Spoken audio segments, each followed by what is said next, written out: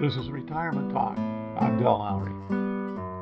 Though retired, many of us continue to lead lives of action.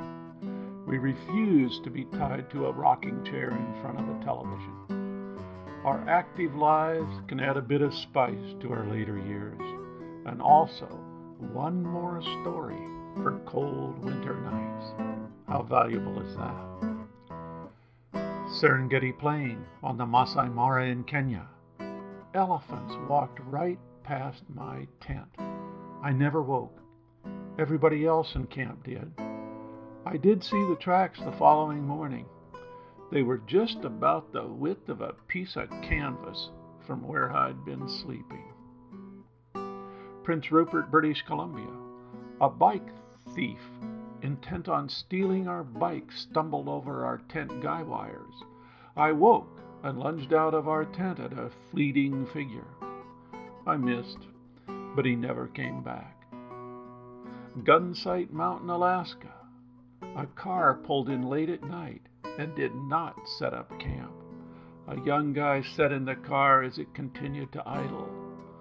I stole out of the tent with my pistol and sat where I had a good view until he left. Hanalea Beach on Kauai Island in Hawaii. We had a new tent and were the only campers for 6 days on this beach where part of South Pacific was filmed. Our kids were 9 and 6 years old. It was paradise. A couple of days ago, some retired friends stopped by our house. They do a lot of traveling. They had just been camping out for 3 weeks in a tent. The following morning, they raved about our beds. Our friends, Rube and Ellie, are near 80 years of age. Ellie's sister Betty is 84.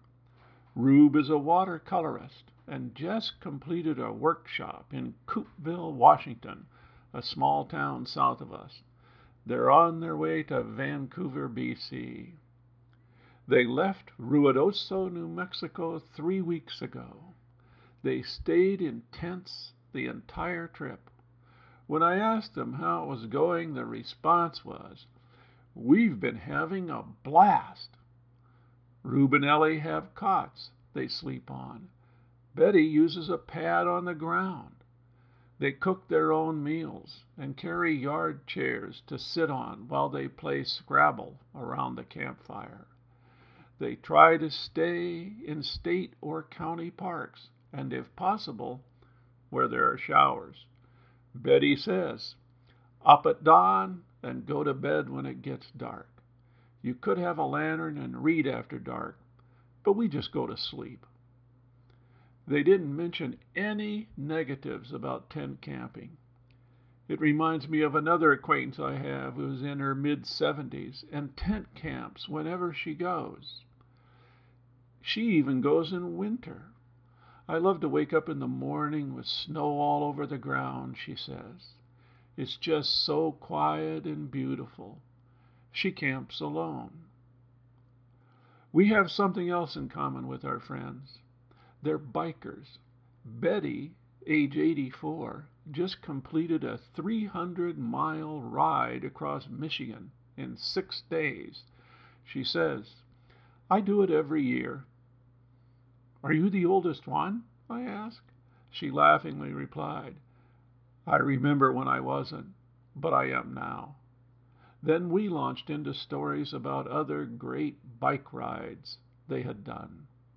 They biked down the Danube for 2 weeks. It was an Elderhostel trip and just fantastic.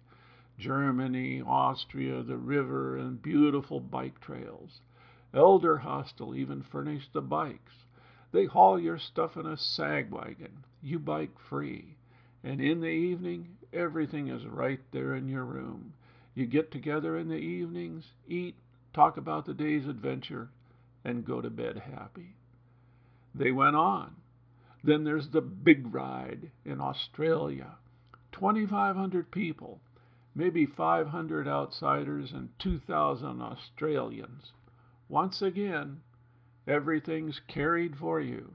They have a cook tent, bar, and everything else. Rube adds, they stop at every pub. Seems like there are about 100 bikes around each one, no matter what time of day it is. We've done that ride twice.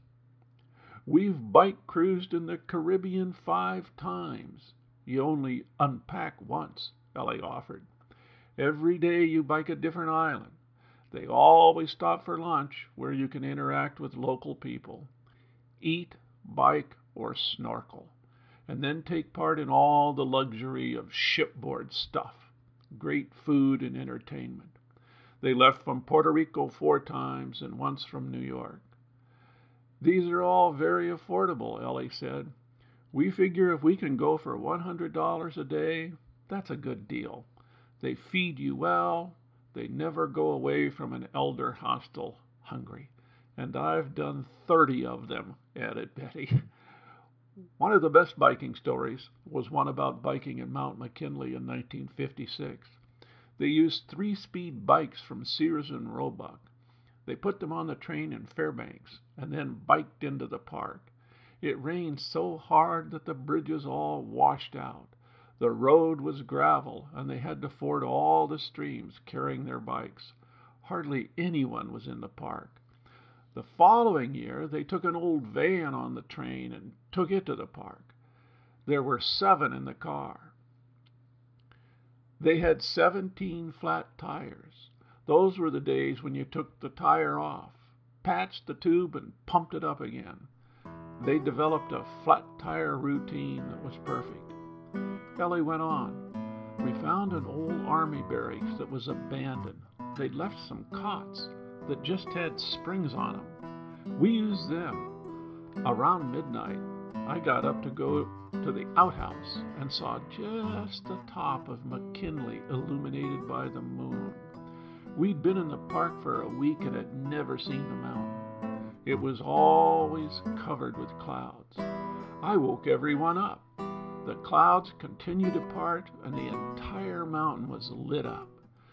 Then perhaps 10,000 caribou came into view. It was just an amazing sight.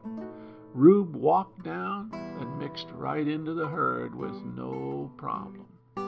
It was quite a night, she added. Tent camping and biking and elderhosteling are still out there and enticing for those that want something a little off the beaten path. They have their charm, and a large part of it are the stories they leave us. Not many things worth more than a good story. And I have to add, I just recalled one more adventurous story of someone retired. President George H.W. Bush, stepping out of an airplane to skydive when in his 90s. Hard to beat that one. This is Retirement Talk. If you have questions, comments, or suggestions, contact Dell at retirementtalk.org.